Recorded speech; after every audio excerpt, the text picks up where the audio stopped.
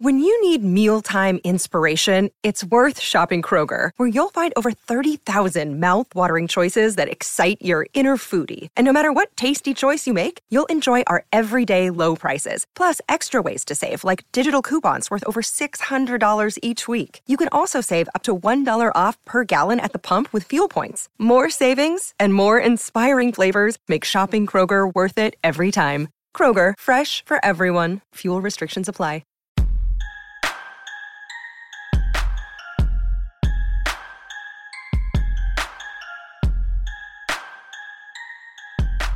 Hello, everyone, and welcome to our Thursday edition of the Orange and Brown Talk podcast. I'm Dan Lobby, joined by Ashley Bastock, and we are going to talk about the day that was in Berea. Of course, Ashley, you were out there, and let's just start here. Deshaun Watson kind of made headlines for what he didn't do today instead of what he did, instead of what we thought he would do. We thought this would be the day we'd hear from him for the first time since that 11-game suspension settlement happened. Instead, he did not talk today. So I guess what was your reaction when you got there? And, just we get a text every day with a list of people that are going to talk. So I guess your reaction when you saw the text and Deshaun's name was not on there.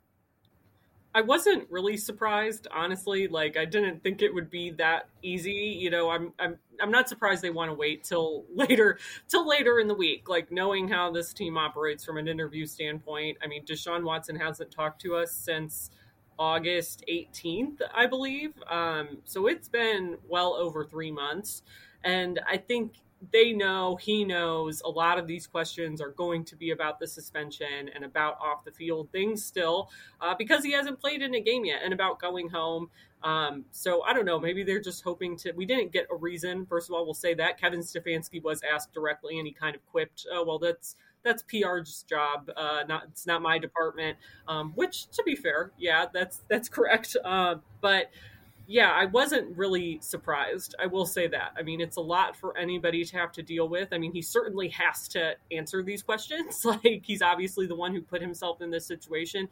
The Browns opened themselves up to this by trading for him. But correct me if I'm wrong, Dan, like, as a starting quarterback, he's going to have to speak before the game. Otherwise, there could be a fine at stake there potentially. I think so. Or he at least has to be available, just like as a player on the roster. Like, he's on the 53-man roster now. He's not suspended anymore. So he at least has to be available, whether that's sitting at his locker. And, of course, the quarterback usually goes up to the podium. A lot of teams do it outside of the locker room. They'll bring him into their press conference room or whatever. The quarterback is usually different. But just on a player level, he has to be available at some point during the week. Yeah, so, I mean, presumably we are going to hear from him before he and the Browns go down to face the Texans. But, yeah, I kind of wasn't surprised. I'd kind of had this feeling like, oh, everybody expects he's going to talk today. So that's not going to be the case. And it wasn't. He did make an appearance in the locker room. We saw him. He stopped at his locker for a few minutes. He had his headphones in. He was looking at his phone. I wrote in my story that I just put up kind of about all the reaction to him coming back that, it's like he was in his own world, almost just 5 feet away from the media scrum that wanted nothing more than to talk to him. And I'm guessing that the Browns and he is also kind of hoping that he can maintain that level of focus when he goes into what we know is going to be a very, very extremely hostile environment on Sunday. So, obviously on the outside and just kind of seeing reaction on Twitter, I think there is part of the fan that's like, they feel like this is kind of the woe is me media, right? Like, complaining about him not talking, why does it matter? But I mean, I think it does matter. I think it does matter that he is now the starting quarterback, and just for the sake of normalcy, just put the starting quarterback up there. The questions are going to get asked, whether it's this week or next week, they're going to get asked. And the reality is they're going to get asked, and then at some point we've got to move on, you know? So I don't know. To me, it's just like, just get this thing over with as soon as possible. Right. And kind of like we said, it's part of the rules. It's part of the standard. Like, I'm not like bent out of shape that he didn't talk today. I mean, we still got, it's just that ended up being the story, right? And we kind of talked about this last year when Baker, it was very different situation. So I'm being careful when I'm comparing the two and adding that disclaimer in the front of it. But, when Baker Mayfield did not do a press conference after that Lions game last year, and we kind of all railed against him, but it wasn't that we took it personally. It was just like, that's your obligation as a quarterback in this league. Like, what are you doing? And it kind of became the story with that not being the intention. So in ways, you kind of see shades of that today, that him not talking was certainly noteworthy. And, now it's kind of like with Baker. I'm sure when Deshaun Watson does talk to us, he's going to get asked, hey, why didn't you talk on Wednesday, the day that the quarterback normally talks ahead of a Sunday game?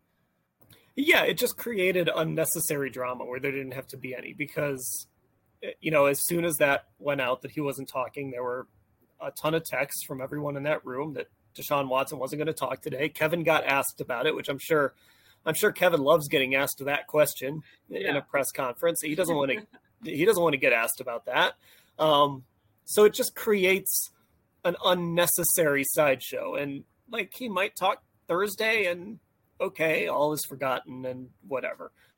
But you just created this unnecessary drama that you didn't need to create. And there was a tweet today from, I think it's pretty simple. Ben Axelrod from WKYC tweeted, Deshaun Watson should talk because it's a starting quarterback's job to talk. That's my take. I mean, that is kind of the take, right?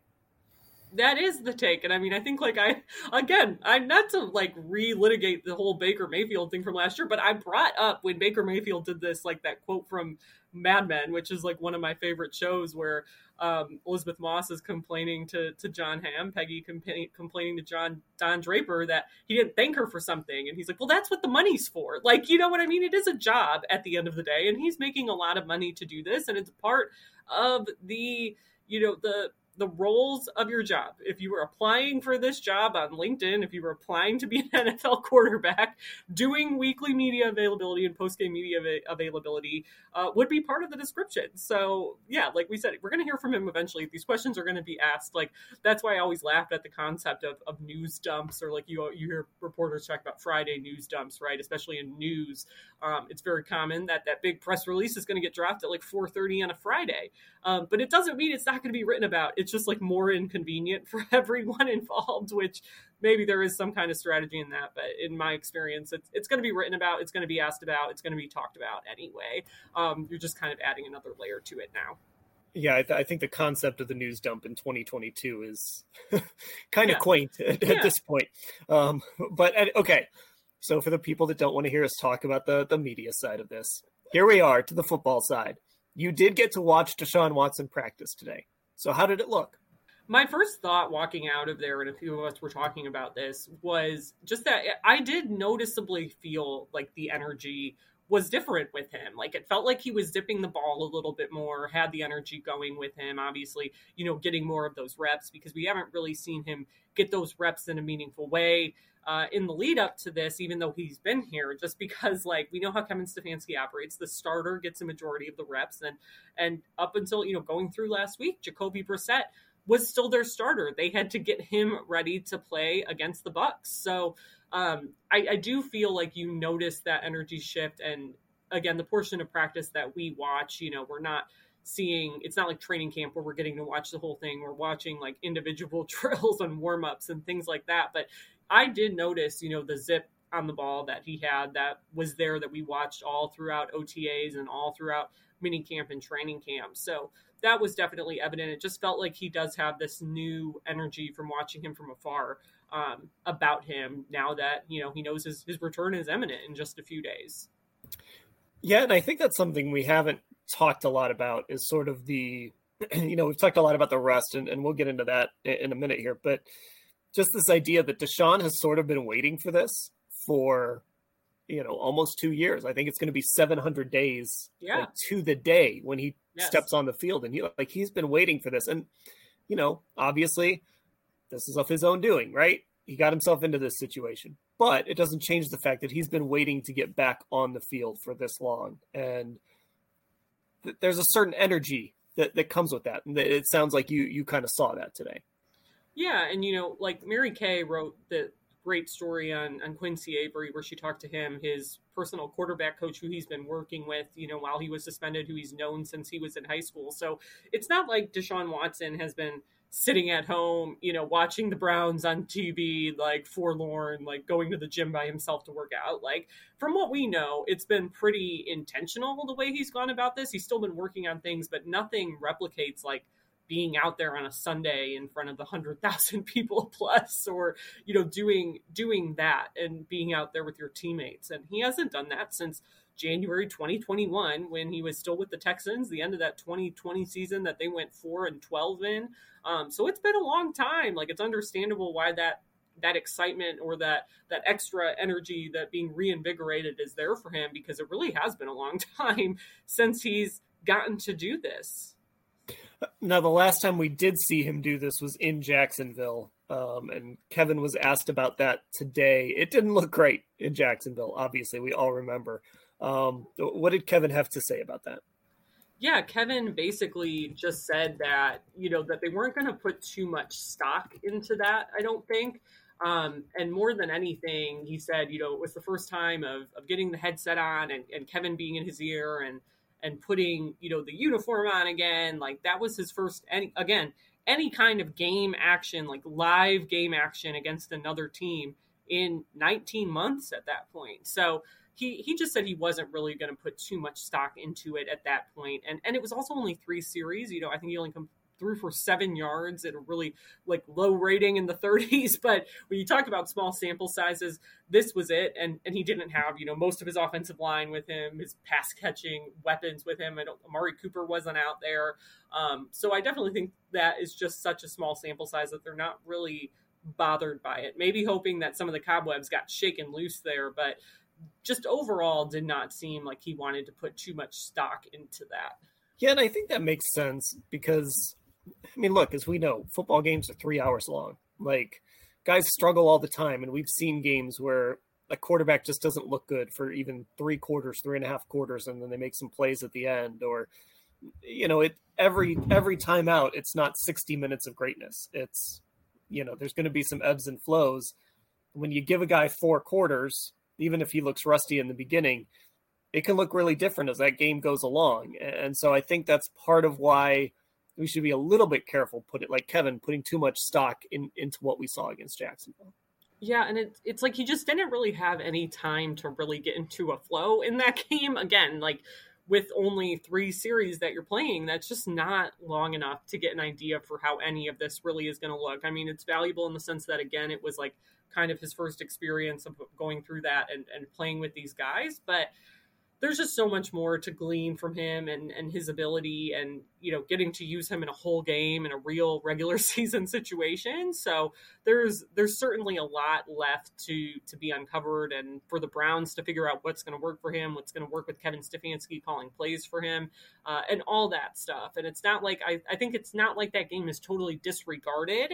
And I'm sure they took things away from it and things not to do and stuff like that. But it's not the end all be all. It's not like that they have a total glimpse of what he's going to look like here just from those 3 series.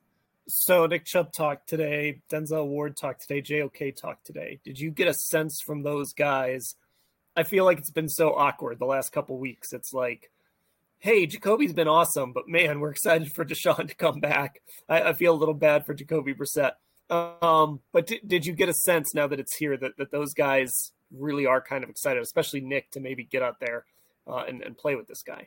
Yeah, Nick outright said I'm excited, which for a Nick Chubb answer, that's pretty honest. That's pretty hard-hitting stuff that you're going to get from Nick Chubb, a guy who famously is maybe not the most verbose with us media.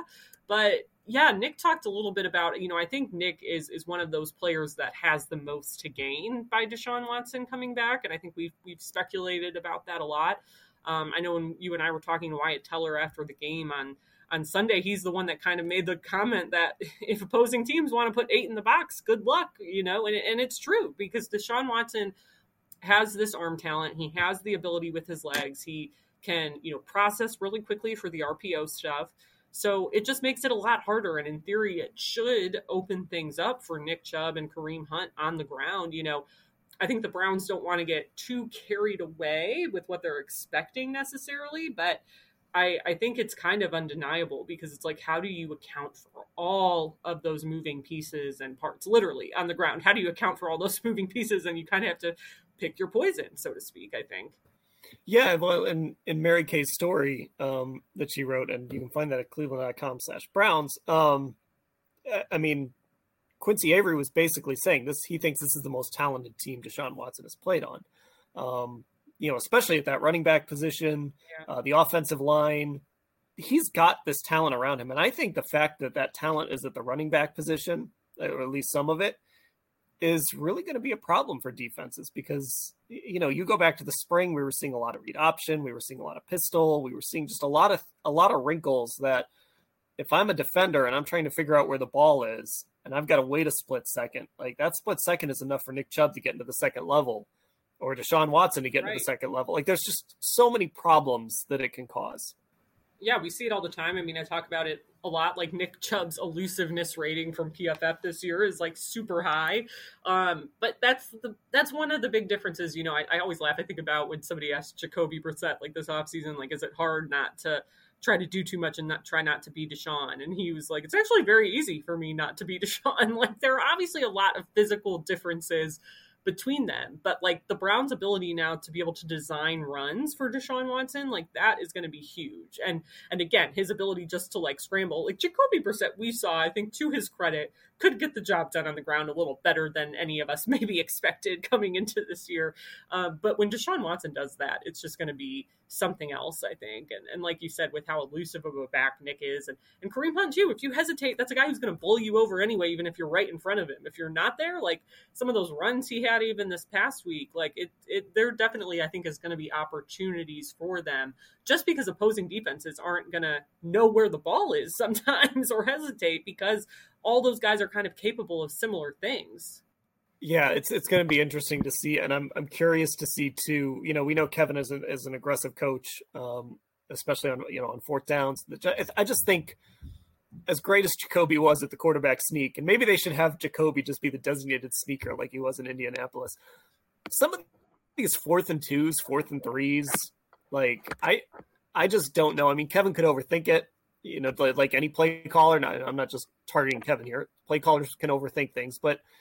I think it's going to be really hard to stop the Browns when they get into some of those really short yardage situations where if they're effective on 1st and 2nd down, it's going to be almost impossible to stop them from moving the chains on the next 2 downs.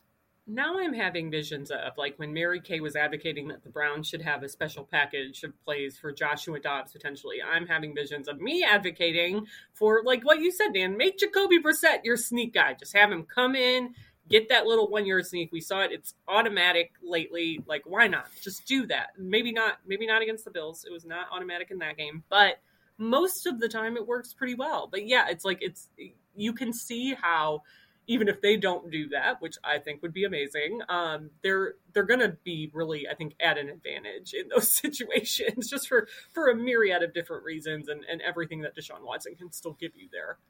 Oh, I'm gonna miss talking about the Josh Dobbs.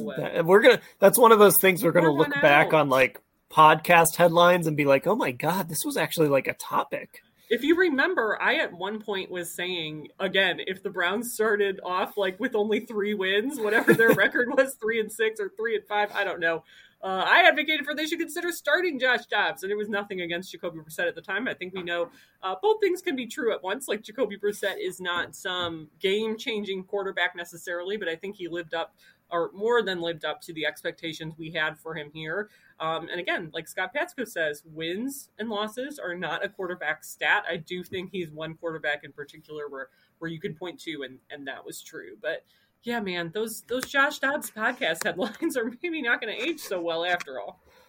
Well, one of these days, like in the middle of June, when we have no podcast topics, we're going to have Mary Kay and Scott just log on and argue about quarterback wins. We should also do like just old takes, our own version of old takes exposed, that Twitter account, and just like, what was our worst take from the last year, and like defend yourself / roast yourself. Like that might be mine. I'm trying to think if I had a worse one. I spent a whole offseason advocating for Kareem Hunt as the slot receiver. Oh, yeah. Year. So that was what are you going to do? All right, there we go. Deshaun Watson back taking first-team reps for the Browns. He will start on Sunday in Houston. Of course, we'll cover it all at cleveland.com/Browns. Ashley, I'll talk to you later. Hey, it's Dan. Had a little extra time here on this pod, so decided, hey, let's bring back the playoff committee of one. Let's get to it. These are my power rankings of the NFL. We do it college football playoff style. We pick one team, of course, atop each division. We pick three wildcard teams. I guess I should know how many wildcard teams there are. We pick three wildcard teams. I can rank them in any order I want, though. We don't care about seeding as far as where division winners have to go. So let's get to it in the AFC. It's Kansas City, still number one. 9-2. They've got a good test this week for both them and the Bengals, who we will get to. Number 2 is Miami, staying the same. Absolute domination over Houston, but could have used a couple more points to hit that over. Oh well. Buffalo, number 3. We're placing a bet here on the week that when they had to flee a snowstorm, play 2 games in Detroit in 4 days, and stole that Thanksgiving win, that it could be a galvanizing week for this team. So Buffalo stays at number 3. At number 4, Cincinnati, moving up from number 6. It's put up or shut up time for the Bengals. The schedule gets tough here, and it starts with this game against Kansas City. Are they going to pay off? Are they going to pay off all of us who have believed in them all year? Or are we going to be thinking that's it for the Bengals? Baltimore, number 5 at 7-4. They drop a spot. Are you excited about this team? Because I'm not.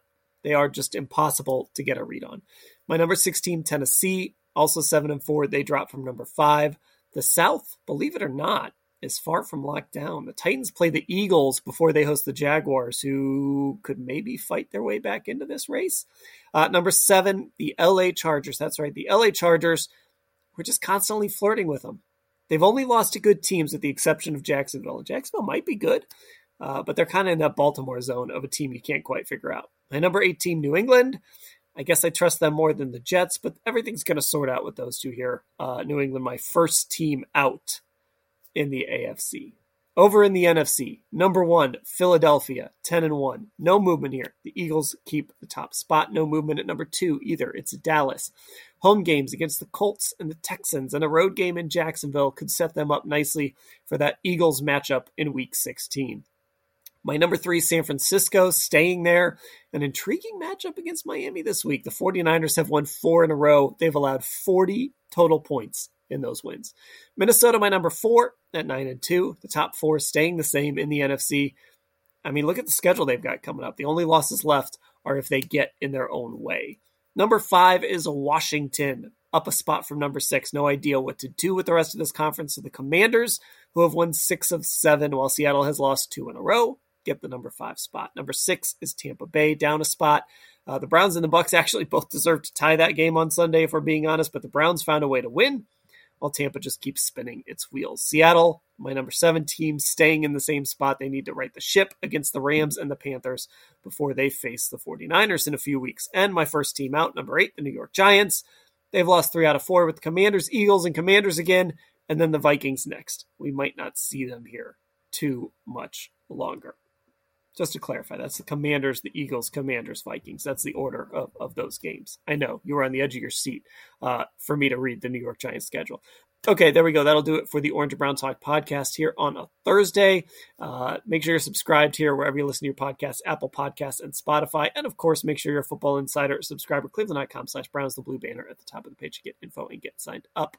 You heard from Ashley earlier. I'm Dan Lobby. Thanks for listening, everybody.